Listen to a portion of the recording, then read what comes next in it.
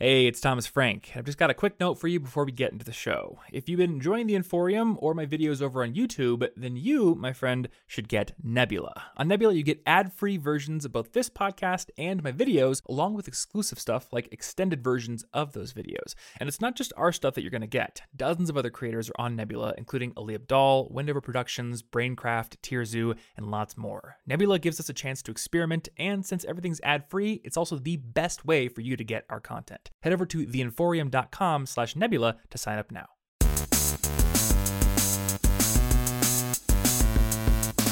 Hey, what's up, everybody, and welcome to the College Info Geek Podcast. My name is Thomas Frank, and this is a show that helps you become a more effective student. And in this episode, we're tackling a topic that I love, I've been curious about for a really long time, and that is, how the heck do you become a published author? An author that gets paid to write books, that has books on bookstore shelves. People can literally walk into a Barnes & Noble and buy your book off of a shelf.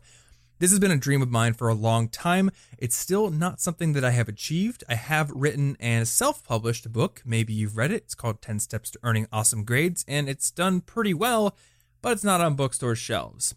Luckily, I've got friends who do have books on bookstore shelves. I've talked to some of them on this podcast before, but not on this particular topic. So today, I've got my friend T. Michael Martin on the show. Now, Mike is the author of one published book, and that is soon to go up to two, because on April 19th of this year, he is releasing a book called Mr. Fahrenheit, which is described as Super 8 meets Friday Night Lights. Basically, a group of high school kids accidentally shoot down a flying saucer, and well, stuff happens from there. I can tell you he sent me an advanced copy, and I have read part of it so far, and I'm really liking it. The dialogue especially is really cool and really well written, and I'm excited to dig into more of it on my road trip tomorrow.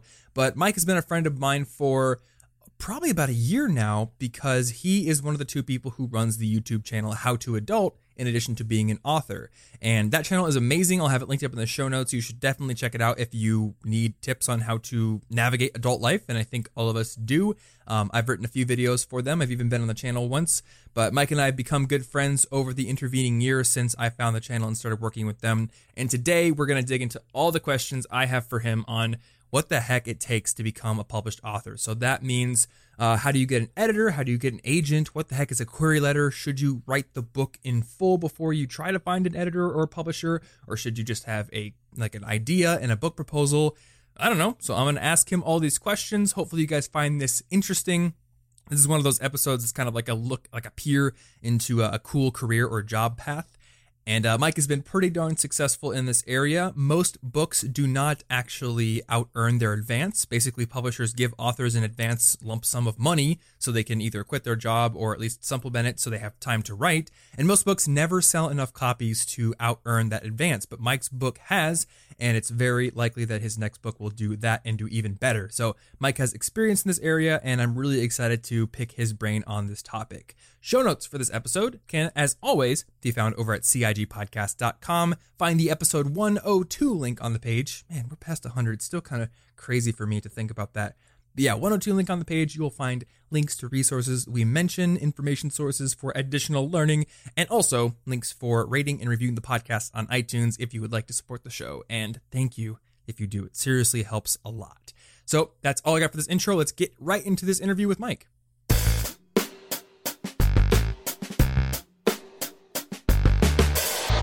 All right, Mike, welcome to the show.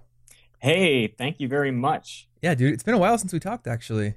Yeah, I think it was January or even earlier than that. I was looking through Skype. It's too long in any case. I think it's been too long. You've been hunkered down writing this book and, well, getting it finished, actually, right? Yeah, it was finished just in January, I think. That was when the final edits went in, and now it's going to be coming out April 19th. Okay, so to give people some preface here, you and I know each other through How to Adult, which is the channel that you co-host with Emma Mills, and I have written a few videos for you guys and then been on the channel once. I remember I found your channel and I was like, this is what people need to graduate to from my channel. Well, thank you. Yeah, it was awesome. And just had a lot of fun just working on videos with you guys. But through stalking your other channel and your social media, I came to know that you are a fiction author and have a previously published book on bookstore shelves through a big publisher. And you are coming out with your second one very soon, which is Mr. Fahrenheit. And I've read about 25 pages of it so far. It's awesome so far. I really like the way you write dialogue. It's pretty excellent. Thanks very much. Yeah.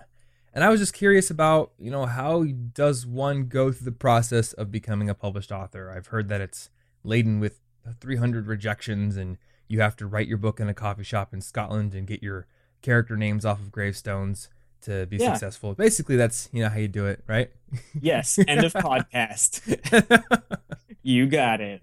I had a friend who went to Scotland and actually went to that coffee shop where J.K. Rowling wrote Harry Potter. And apparently there's a graveyard next to it with a bunch of tombstones that have like a bunch of character names from the books. That is awesome. Like I had no idea. Yeah, I guess she had gotten the names of some of the characters from that graveyard. So that's pretty interesting. Yeah, I have not done that. Maybe I need to do that and I'll become a global phenomenon. But the way I got published was kind of typical of how many people got published, which is that I wrote a novel that did not get me an agent, and then I wrote another novel which I actually never even sent out to anybody. I was just really kind of burnt out on the story. Okay. And then the third novel I wrote, I felt really good about. And would you like me to go into how I got an agent and everything? Yeah, definitely. I've got like a bunch of questions, and one of these is like, do you need an agent, and then how do you get one? So are you telling me that Endgames was your third novel? Yes. So you have two that you just never let see the light of day, pretty much? Yeah. Wow, okay. Do you have any hope for like getting those out in the future, or were they just practice runs? I really like the premise of the first one, but it would need what they call in screenwriting a page one rewrite. Okay. Like every page would have to be completely redone. So a page one rewrite is more like just redo the whole story, bro. Yeah, exactly. In fact, you need to say bro, because that is the encouragement you need to get through that terrible process. Come on, bro. So with the Endgames, I had a weird feeling from the beginning when I started writing the book in 2008 that this one was pretty good. It was better than what I'd written. It was the best thing I could write at that time. And I got fairly lucky in the sense that I had a live journal and I posted some excerpts on that from the Endgames, and an editor from HarperCollins and an agent, like a legit agent, both saw that and emailed me and said, hey, can I see this when you're done? Really? Yeah. So that was a lucky break.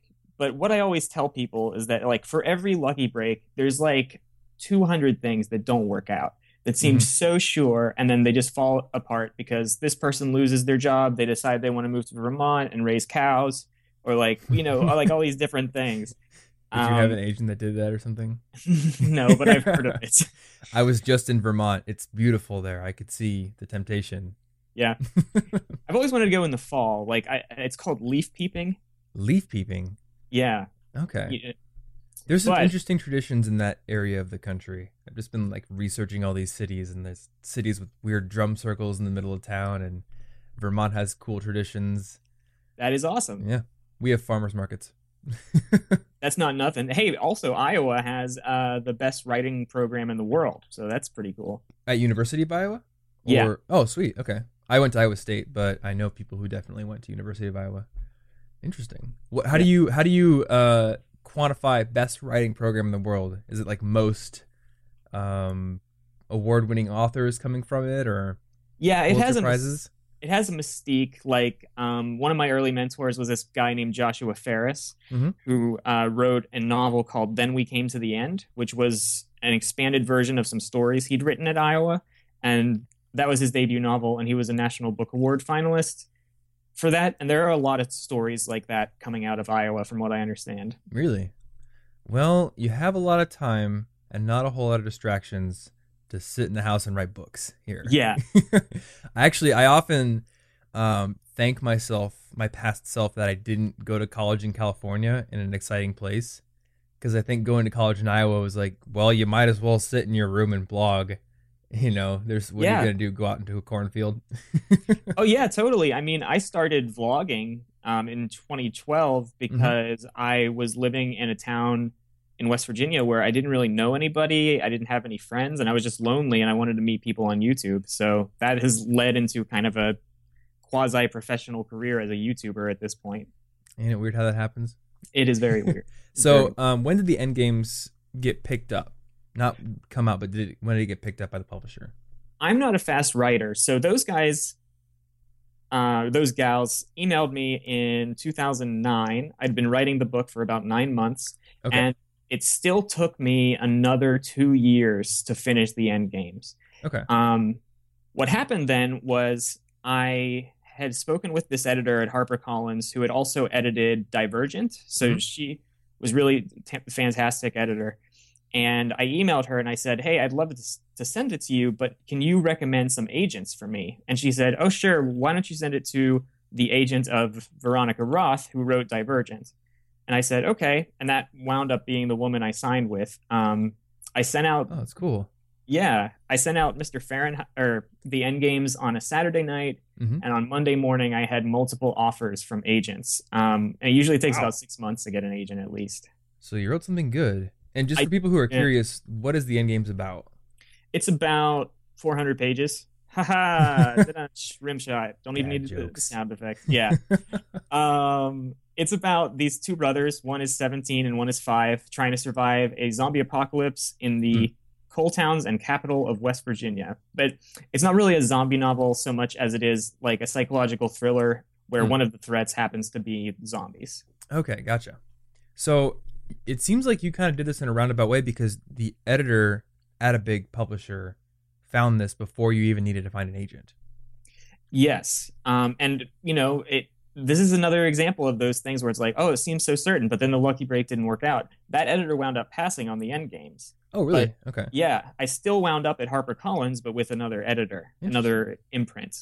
Okay. So this was back in 2009. So at the time you had not started YouTube yet. And I'm guessing you basically didn't have much of a platform online at all at this time, right? No. When I sold it, it was 2011. And I know I had Twitter. And that was about it. I had a live journal that I hadn't updated in a couple of years. Okay. But I didn't know anything really about building an online platform at that point. So you basically literally no internet fame or internet cred at this point, yet you were still able to get a book contract, which is really cool. Yeah, no. I mean, the thing is that like it always seems when you're an aspiring writer, it can sometimes seem like everybody is getting a book deal except you, and they all have these like special ways to get in, like Snooki got a book deal, why can't I get a book deal? But then Snooki's book comes out and it doesn't sell that well. I'm not trying to disrespect her or anything, but that's like a true story. Yeah. It's ultimately about writing a really great read, and from there you can build an audience to help build some activation energy for the book, but you don't need to have a big YouTube channel or anything like that to get a book deal. Okay, interesting. The only people I've talked to about book publishing have been nonfiction writers who've written like mainly business books. Yeah, so, that's different. Right, yeah. So this side of the equation, it's like, yeah, the publisher cares more about how many copies are you going to be able to drive, what's your platform, how uber famous are you, do you know Marky Mark, that kind of stuff. And you know, we can get someone to ghostwrite it on the side if you need to, if you're too busy making money hand over fist. And it seems like with fiction, like that's not the case. A lot of fiction writers, it seems like they just started from nothing, but they were good writers.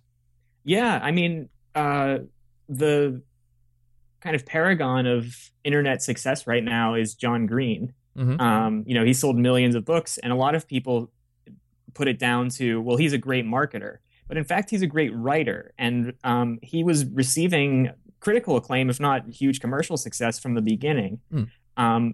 His personality happens to translate, and his values happen to translate really well into YouTube. But, you know, I like the phrase that great marketing only makes a bad product fail faster. Yeah, it's true. That's actually really insightful. Yeah. I like that a lot, because he gets it in front of so many people, and then they're like, oh, my expectations were so high. Yeah. And this does not even come close to meeting them.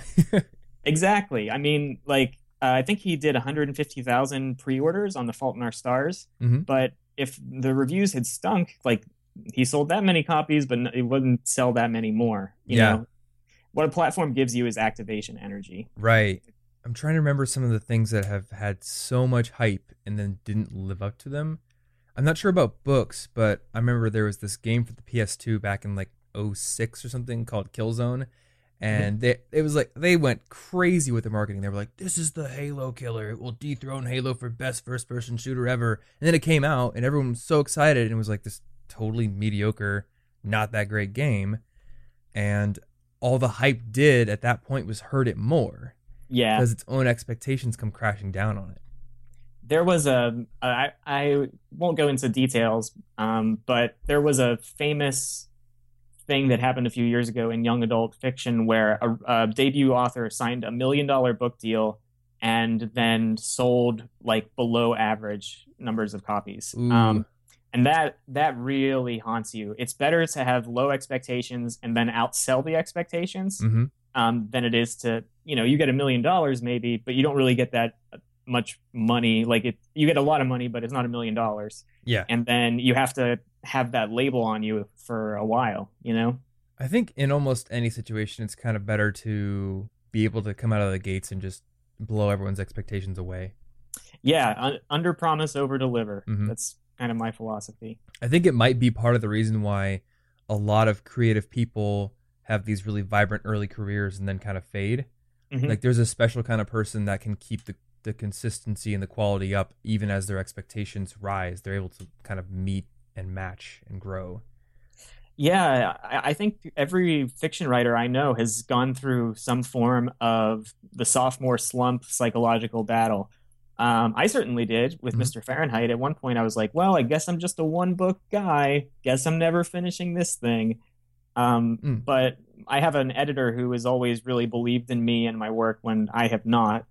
And I'm so proud of Mr. Fahrenheit. I think it's a much better book than the End Games, although I still am very proud of the End Games. Mm-hmm. And the reviews have been really pretty good. Like Booklist compared it to Ray Bradbury, and that was Really? amazing. Yeah.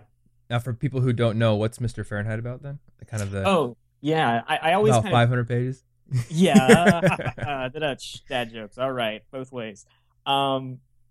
It's I always kind of jokingly describe it as Steven Spielberg's version of Breaking Bad. So it's about these four high school seniors who one night accidentally shoot down a flying saucer, a UFO, and they decide to keep it a secret for one night only. And that's one bad decision that spirals into the next until all these old tensions among the friends are surfacing and there are threats both alien and earthly coming at them. Okay. And it's kind of a tribute to 80s movies, like The Goonies and things. It's just it's a young adult sci-fi adventure that was purposely designed to be just so fun to read. Like that was my goal. Was I just want this to be so fun. I love books like that. I think that immediately brings Ready Player One to mind, where it's just this fun book with all these 80s references. Yeah. Did you ever see the movie Chronicle? Yes. Yeah. I went to school with the star of that movie. Oh, for real? Yeah. Oh, that's cool. It kind of reminds me, at least the beginning initial plot device is kids find spaceship crashed. I don't think they shoot it down in that movie. It was a pretty good movie. Yeah, it was. And there was a temptation, at least like in the very early stages of Mr. Fahrenheit. I thought, well, what if they shoot it down and then they get superpowers? And then I was like, well, I guess I just saw Chronicle and that will never happen. So the plot, I wasn't definitely going in that direction, but afterwards I was definitely not going in that direction. Mm-hmm. You know? That's a good question. When you get into the fiction world, I'm assuming you know a lot of authors, like you know John Green through How to Adult, or actually maybe we can talk about that a little bit. But how do you deal with the fact that plot lines and ideas, they kind of overlap between authors because we latch on to different tropes and the similar kinds of stories? Like, do you worry about you're going to pick up somebody else's new book and then have your next book idea ruined by it being too similar? I think honestly, I don't worry about that as much as I worry about titles. And I know that sounds silly, but like I started the End Games and then the Hunger Games came out. And I had no idea. Mm-hmm. And then I started Mr. Fahrenheit and Mr. Mercedes came out. And I was like, come on, very famous authors. I can't handle this. But I do worry sometimes about stealing like unconsciously stealing plot lines. But the thing that I always try to do is take a premise, like a story premise, and it presents itself with its genre attached to it. So, like, if for the end games, I was like, okay, well, this is a zombie story. It's going to have certain zombie things in it.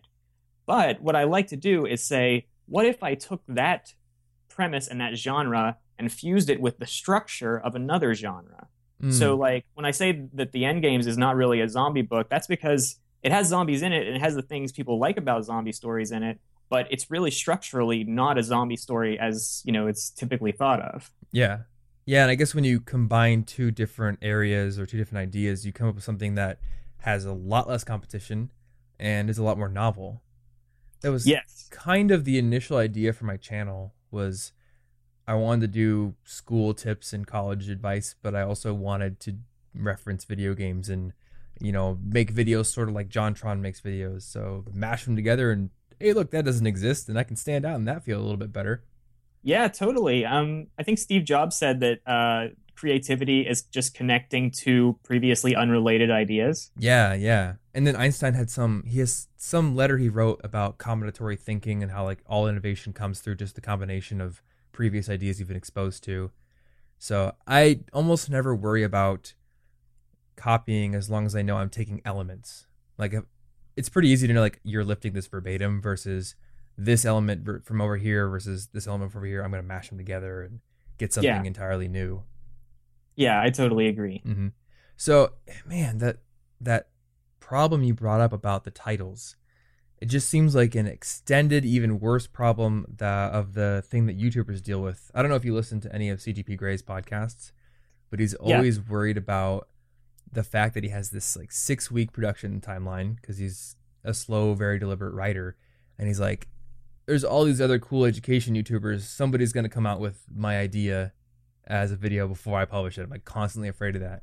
And as an author, you're on like a 2, 3, 4-year timeline from conception to publishing. So, I mean, that's got to be an even bigger worry. Yeah. It's funny. Like, I won't write a story unless when I get the idea, I think, well, somebody had to do this already. Mm-hmm. Like, it's too obviously good. And I don't say that arrogantly, but like, if I get a great idea, like one that I want to dedicate 2 to 3 years to, or even more writing, I know that it's good if I can't believe my luck. Like, I can't believe I got to be the one to think of this, you know? So, really good question on having a great story idea. I'm curious as to your opinion on what you would tell a beginner who hasn't written a book before if they have a really good story idea. Should they just work on developing that one book over as many years as it takes, a la Pat Rothfuss? Or should they maybe set it aside, go write short stories, go do tons of like workshops and kind of build their writing chops up to the point where they can really tackle that idea with a lot more skill? Well, it's dangerous to get too enamored with any single idea. Because Cormac McCarthy said that when you start a story, you always have this perfect thing in your head, and it never matches it. Like, when you're done, it's not the perfect thing that you'd hope for. I myself kind of went through my self-education as a writer in a way that I don't necessarily recommend to other people, which is that I never was in part of a critique group. I tried to be a couple times, and it wasn't a good fit. I've never taken a book on or a class on writing fiction, and I tried to go to grad school to get an MFA in creative writing, but I was rejected both times. So like, really? So and once it was with a writing sample from the End Games. When the book was in People Magazine, I was like, for a second, tempted to send them the copy of People Magazine and be like, suckers. That'd be pulling a Michael Jordan. It would be, yes. And for those of you who don't get that reference, there was some event that he like brought his old basketball coach to, because apparently he was a total second stringer in high school, and he was like, all throughout high school, I was just focused on getting better than the first stringer guy. And look at me now. Kind of paints him in not as good of a light as I grew up with, but yeah. Well, So did you hopefully. just major in English? Did you major in English, or am I just assuming that? No, I went to a state university, West Hmm. Virginia University, for 1 year, and I was a religious studies major. Okay. And then I transferred to an arts conservatory, the University of North Carolina School of the Arts, and I got my BFA in filmmaking. Okay. So no traditional formal writing experience whatsoever, or education at all. No, I was always pretty good with words. Like if we had to write a poem or something in class, I would just be like, "Okay, guys, just let me do this." I was the opposite of the people you made that video about, that Oh, lazy the group. lazy group members. Yeah. You were like the maybe like the overbearing group member, just like I'll do it. Yeah, I was probably the overbearing group member. Hmm. I'll accept that. I had a Um, tendency to be like that too. yeah. I think it's more at least for me it was like an impatience thing. It was like I can do this, so just let me do it.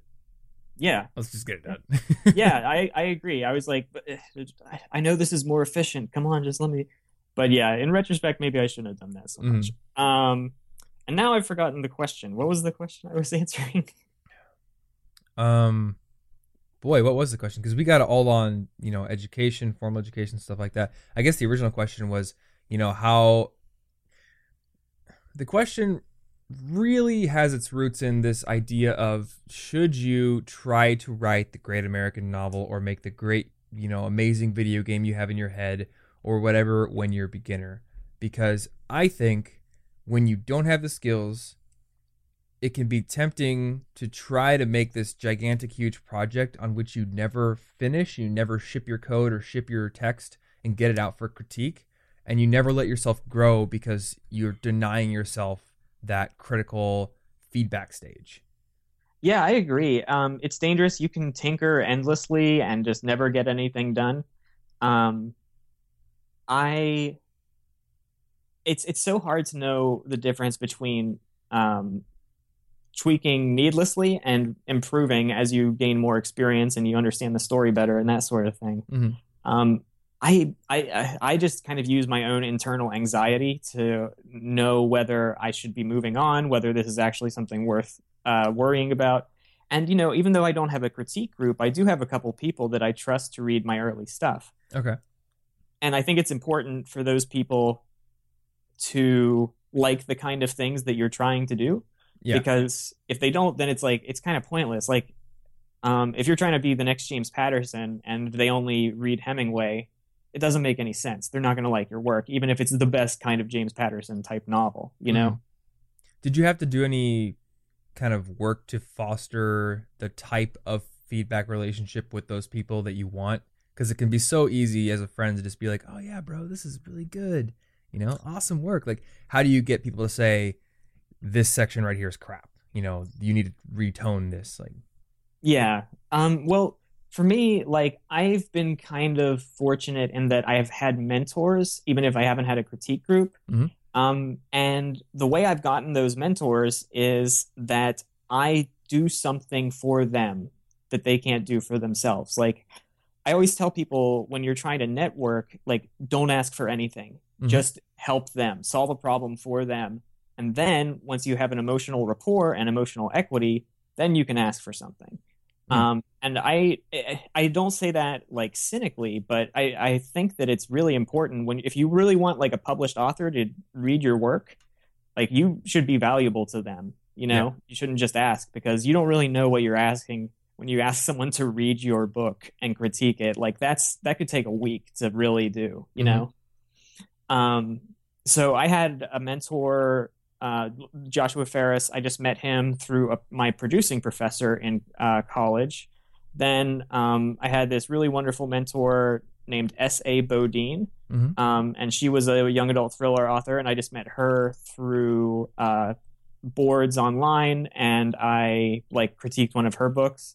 And a similar thing happened with probably the most important mentor I've ever had, a woman named Sarah Czar. Mm-hmm. She had like I just sent her a couple thoughtful messages. I'm not really expecting anything, but just I knew she was going through a tough time at the time, and I felt bad because I really cared about her as an artist, and so I just wrote an email that I thought would hopefully be helpful. And we kind of, over the period of years, became friends. And then eventually she read my work. Oh, that's cool. So do you also read their work as well? Is it kind of like a back and forth mentorship? Yeah, yeah, totally. Cool. So I want to talk about the process of how you actually got your book published. I mean, this was your third book, so it definitely wasn't like you wrote something and immediately it gained success. It was like at least 2 other novels never saw the light of day. So you've been doing this for a while. So you post your writing samples on LiveJournal, and is that really just how it happened? Like they just stumbled across them, or did you do any work to share them online or send them to anybody? I think I posted the links on some YA and children's publishing boards just in the writers. Like, I think I was trying to get a critique group going or something. Okay. But that's how they found those links. And yeah, then it was, 2 years of writing kind of on my own.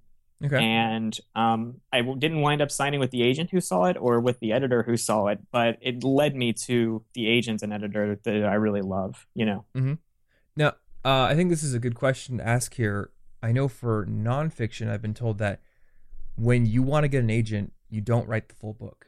You write a book proposal, you write a query letter to the agent, you send it to them. I guess that's the order. You write the query letter, you get the agent, then they have you write a proposal. It's maybe 30 pages or something like that. They ship that out to publishers, and hopefully you get a contract, and then they'll work out like, here's what the book needs to be laid out, here's how many pages we'd like. I would guess that it's pretty different in fiction though, right? Yes. That was a perfect explanation of how nonfiction works. Fiction, it starts the same. You get well, actually, no, it doesn't start the same because you have to finish the book first. Okay. You have to get it the best you can possibly make it on your own or with whatever support you have. And then you write a great query letter and you follow the agent's guidelines to the T. And then, hopefully you'll get an offer and you'll sign with an agent. You'll probably revise your book a little bit with your agent, or maybe a lot, depending on what kind of shape it's in. Mm-hmm. And then the agent knows the editors in the industry and they know what those editors are looking for. And so they go out with the manuscript on submission. Sometimes it's an exclusive submission, like, hey, editor X, like, you will have this book for 48 hours before we send it to anybody else, and you have to make an offer during that time. Or they might go wide with it and go up to like 10 or more editors at once. Okay, so it's not like your agent is just taking the manuscript and walking to the HarperCollins building and kind of throwing it at the brick. It's like No. the reason the agents are so useful is because they know individual editors who work at each of these companies. And I would guess it's the editor's job to sort of vet all these scripts that come in and then send the good ones up to the bigwigs and say, hey, this will probably become a movie with Jennifer Lawrence in it. Yes. Yeah. Okay. So for a couple of questions here then, how do you know who agents are? Like, how do you find an agent? And then what makes a great query letter that's going to impress them? Well, to find agents, you can do a few things. I found my agent in an unorthodox way, but if you really love a certain author, I would recommend going to the library, buying their books, and looking in the acknowledgments section, because a lot of times they will thank their agent. Oh, okay. And then you get their name and you can go to their website and figure out what kind of submission guidelines they have. Another way is to use something called, I think it's agentquery.com. Okay. And that will let you search by things like genre and publishing category for people who are interested in different things. Gotcha. So for writing a query letter, yeah. Yeah, query letters, you're not supposed to give away the whole plot. And like, it's impossible to, because it has to be a one-page letter. The goal is not to get them to sign you with the query letter. The goal is to get them to request your manuscript and read the whole thing, Okay. which is what's really going to get you signed in any case, These people must be reading ridiculous amounts of books. Yeah. Yeah. And not all of them are going to be good. No. Oh, man. My That's a agent, tough like, job. It totally is. And I often get emails at like 3 a.m. from my agent, and I'm like, oh my gosh. How are you still awake? Yeah. Oh my gosh. So they're, I'm guessing, the kind of person who gets attracted to becoming a book agent is the kind of person who just wants to read books all the time. Yeah, loves books, loves working with authors, loves the business. It's publishing is very rarely will you get rich in publishing, but it is a very rewarding career in other ways. Mm-hmm.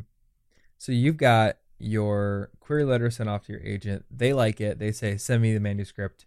You send them the manuscript. I'm guessing it's just a big Word file at this point. Yeah. And you haven't even done any editing to justify the text or anything. So it's literally just, it looks basically like a school paper that I would type at this point. Yeah. Or do you have a special writing tool or format? Double spaced, 1-inch margins, Okay. Times New Roman fonts, 12. And you want to have edited it as well as you can, so that it's as free as typos. It flows as smoothly as it possibly can with your current powers. Okay. Speaking of editing, there are multiple types of editors, right? I can't remember the names, but I know there's the people who edit the book for, is this a good story? And then there's the typo editors and grammatical editors, and then I can't remember the name of it, but there's the people who have to just make sure the text fits on each line and make sure the lines aren't weirdly overspaced, right? Yeah. There's a copy editor which always sends back the most interesting notes. I mean that sincerely.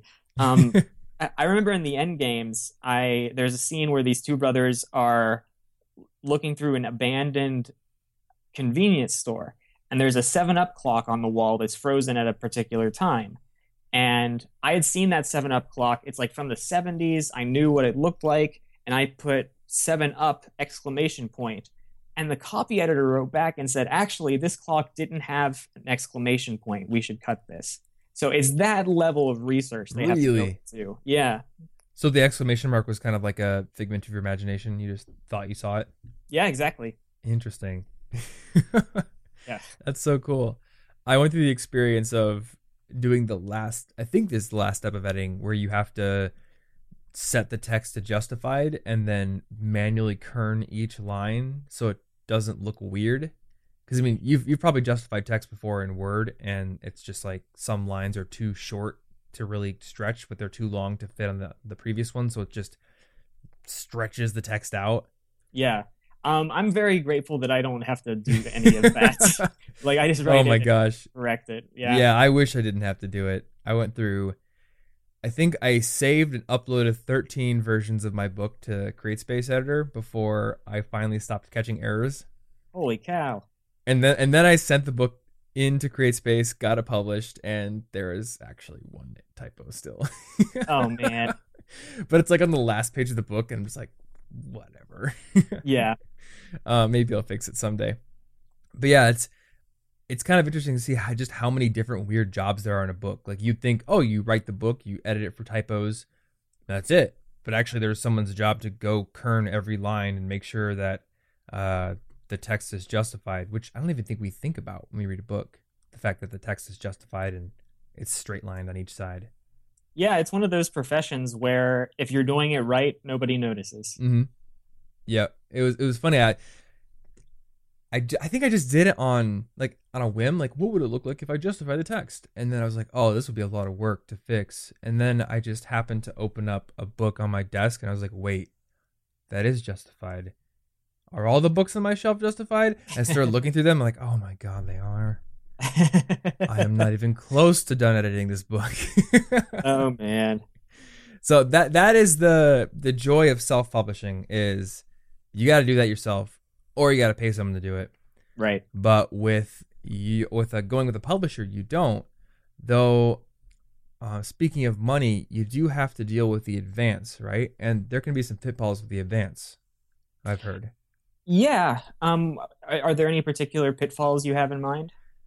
What I've heard, the big one that I've heard of is, like you said, the books that are overhyped, authors will get a huge advance payment, and then they'll go write the book, and then the book is supposed to sell enough to cover your advance, and only then do you start making royalties.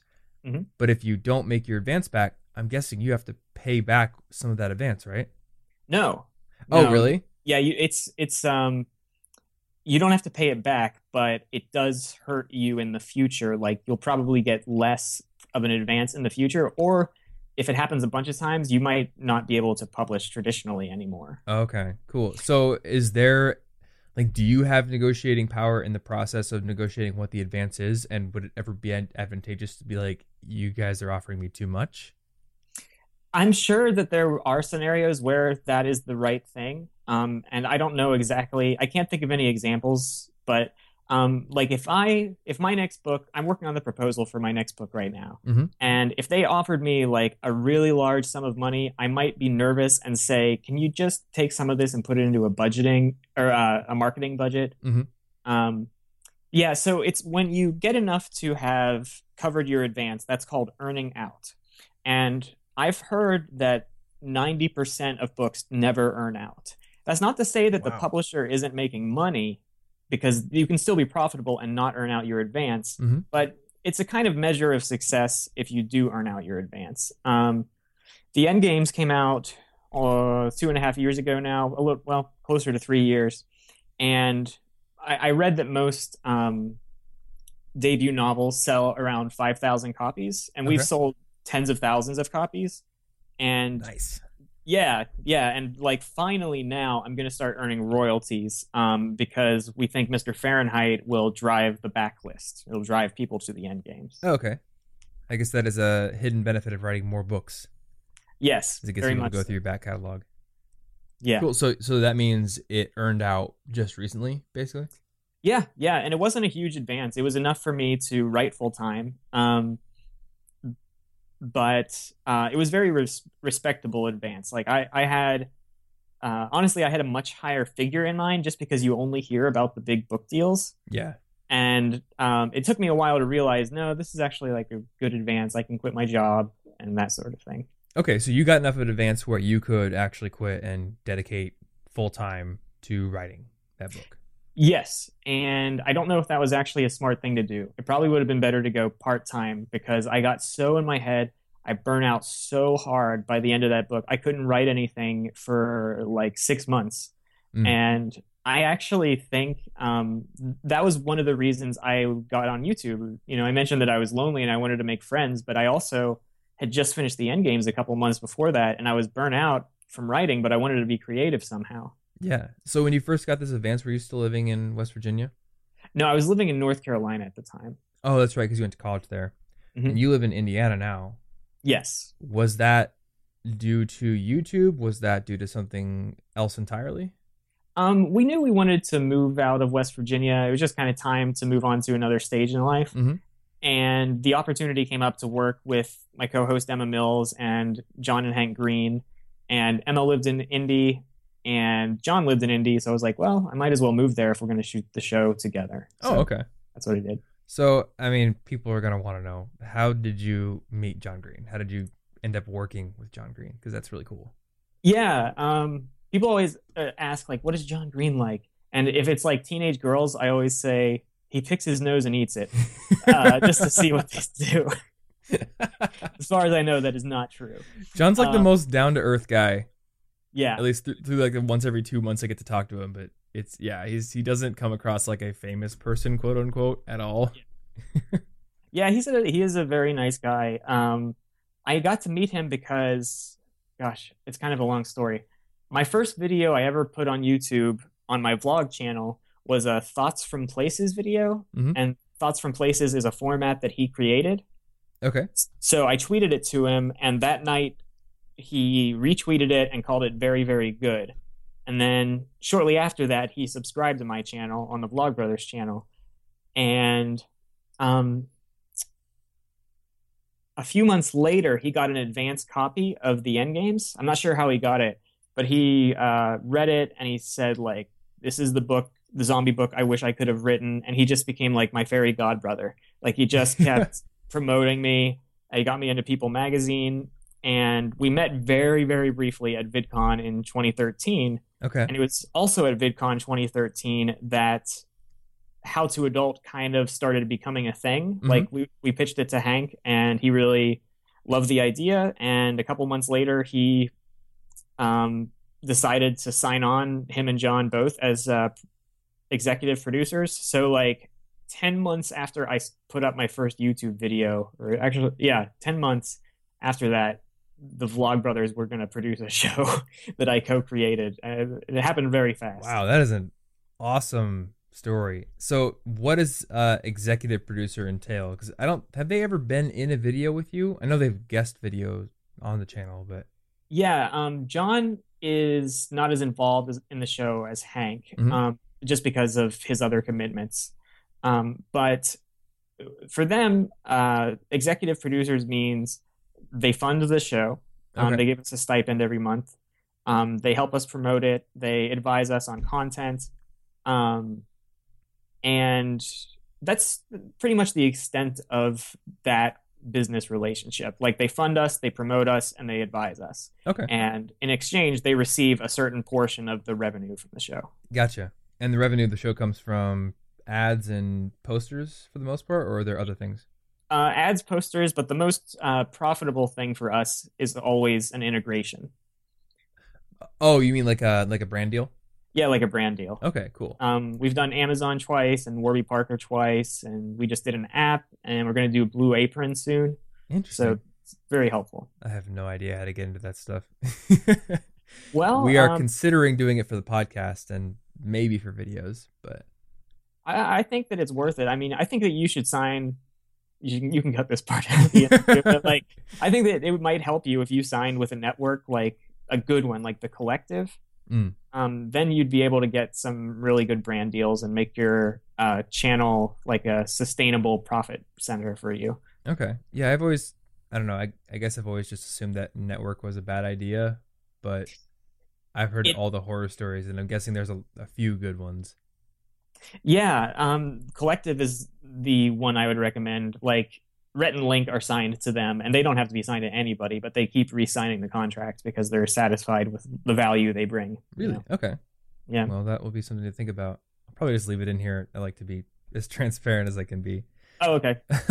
Well, just So, cut the part where I told you my social security number. yeah, I'll cut that one, maybe, Sweet. if you Sweet. like pay me half of your salary.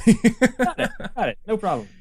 So basically, your job right now comes down to writing books and the advance pays for that, and royalties coming soon, Mhm. and then How to Adult, right?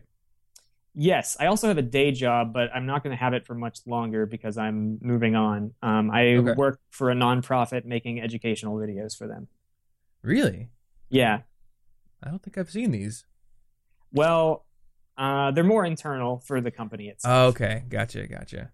Yeah. I've had schools ask me to do that before. Like, can you make a essay writing series? And I'm like, maybe on my channel. Yeah. And I'm guessing you're moving on because Mr. Fahrenheit's going to be taking up your time, right? I'm moving on for a number of reasons. I probably shouldn't go into them. Like, I really Hmm. love the company, and I wouldn't. I have no ill will towards them. It just is not a very good fit for me. Okay, gotcha. Are you going to be doing a book tour for this new book? No, I'm not. It's really hard to make book tours worth it. Really? Oh yeah, Okay. they'll cost maybe, let's say it's you go just to one stop, like you take a flight across the country, and then they put you up in a hotel and they pay for transportation. It can cost like $1,000 per stop, and if you sell 50 books, that's a huge success for a book stop. Really? Yeah, Is that even $1,000? It probably is, I guess, but oh no, I mean like young adult books are rarely over $20, oh, so that's true. Yeah. So it definitely wouldn't be $1,000 profit for sure. no. It's the reason you do book tours. If you're like John, you do it because like thousands of people will come see you. Hmm. For most people, the reason to do a book tour is so you can get press. Okay. So there's a hook for press. Yeah. Just so you're hoping like some reporter will pick up that you're in town and then do an article on it. Yeah. Gotcha. Okay. I would imagine that with nonfiction, since the platform is so much more important, a book tour might be more likely to happen. Well, it would probably be a more specialized book tour. Okay. Like you might, instead of just going to bookstores, you might go around to different chapters of a certain organization. Oh, yeah. That makes sense. Actually, and they think nonfiction authors often just do like talks at companies Mhm. as kind of a book tour and then also as a way to get paid. Yeah, if they're big enough. exactly. I know my friend Steve, he just put out a book, and he's the founder of nerdfitness.com. So his book tour was, he went to like 6 different cities and he did them at like a parkour gym and at all these like cool extreme sports places basically. So he's like, yeah, show up and we'll do parkour and then you could buy my book and I'll sign it if you want. That's awesome. So that sounded like a pretty cool book tour idea. Yeah, he had a good hook there. What I'm going to do instead is do kind of a vlog tour, which I'm very grateful you'll be a part of. Oh, yeah. Didn't, I'm trying to remember who was the first person I saw do this. I think it was, his name Josh. He's on your channel. Josh Sundquist. Josh Sundquist. That's right. Yeah. Yeah. 'Cause he's on your vlog. He was on Emma's vlog and he was on How to Adult. I don't want to brag. Josh is awesome and he's my friend, but I did it like 2 years before he did. So whatever. Oh, did you do it for Endgames too? Yeah. Okay. Does that mean you actually traveled around and did vlogs in person with people, or did you do collab videos with different locations? Collaborative videos, and just sent people, sometimes not even collaborative. I would just send people the book and ask them if they'd, mention it if they wanted it, or if they wanted to. And sometimes they did it without me asking. Like John put it in a Vlogbrothers video, which was super helpful. Oh, cool. Yeah. And I'm going to do that. I'm just going to be like, buy this book. Yeah. I mean, I don't feel weird about self-promoting because I really believe in what I did. And I think people will enjoy it, Yeah. And the cover art's awesome. Thank you. Seriously, dude, the cover art is fantastic for your book. I took a look at it and I was like, that is amazing. Like, the Endgames has pretty good cover art, but like Mr. Fahrenheit's cover art is, I put it on my wall. I might do that. Yeah, I don't know if you have posters for it or something. Yeah. So I wanted to ask about your writing habits because Yes. you're an author. So that's a cool thing to ask about. Yeah. So sometimes I have a kind of default schedule, which is that I wake up, I read nonfiction for an hour. Right now I'm reading a book called, what's it called? Stronger, Faster, Better, some combination of those. Oh, is that Charles Duhigg's new book? Yeah, it's really good. Nice. Really good. So I do that, then I take the dog out, and come back and read a little bit of nonfiction again, then take the dog out again. Then I read fiction for an hour, and then I write for at least 90 minutes. Okay. And so your immediate thing is to intake in the morning. Yes. Okay. It's like it primes the pump or something. Gotcha. I probably should. I wish I had a way to do that first thing in the morning. I have so much trouble reading enough because I wake up and most days it's like athletic stuff in the first thing in the morning, and then immediately my brain's like, you need to work. You have a video coming out, and then, oh no, it's 10 p.m. Yeah. So finding time to read is difficult. Maybe I should just kind of force myself to do it right after lifting or skating or whatever, and just say, I can't work until 10. That might be the way to do it. Yeah. Yeah. Like I was really lucky with my day job. They let me work whatever hours I wanted as long as I got stuff done. Mm-hmm. And I found out that I'm much more productive in terms of like non-writing work in the afternoon. So sometimes I would just work for a few hours in the afternoon and still get everything done. So it's about knowing where and when to put your energy. Right. Yeah. Yeah. Energy placement is so important. I found that I'm generally useless in the afternoons unless it's like the day before or of a video and I'm frantically editing it to get it out. Yeah. But if I'm like trying to convince myself to write a script in the afternoon, it's just not going to work. Yeah. I understand. Is writing in the afternoon stuff for you too? Yeah. I'm usually pretty good until 1 o'clock. Then it's like the blood sugar's bottoming out and I can't do anything. And then I exercise in the afternoon normally. So. Okay. What kind of work do you usually do in the afternoon if you have to? Day job stuff or catching up on emails, writing future videos, promoting stuff, and then, just like the boring part of running your own business, like doing finances, sending people the money that they need because they work for you. Hint, hint, Thomas. Yes. Where's my money? I think I'm actually all paid up. You are. Yes, you are. Going back to that networking thing you said though, that was the reason that I initially was like, don't pay me.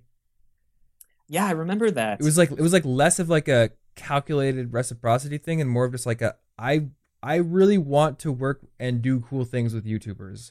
Like I just so badly wanted to be part of that community. And I guess I was afraid of like transactionalizing my first big relationship with a YouTube channel too much. I totally understood that, and I could see how you were feeling, because I felt that way.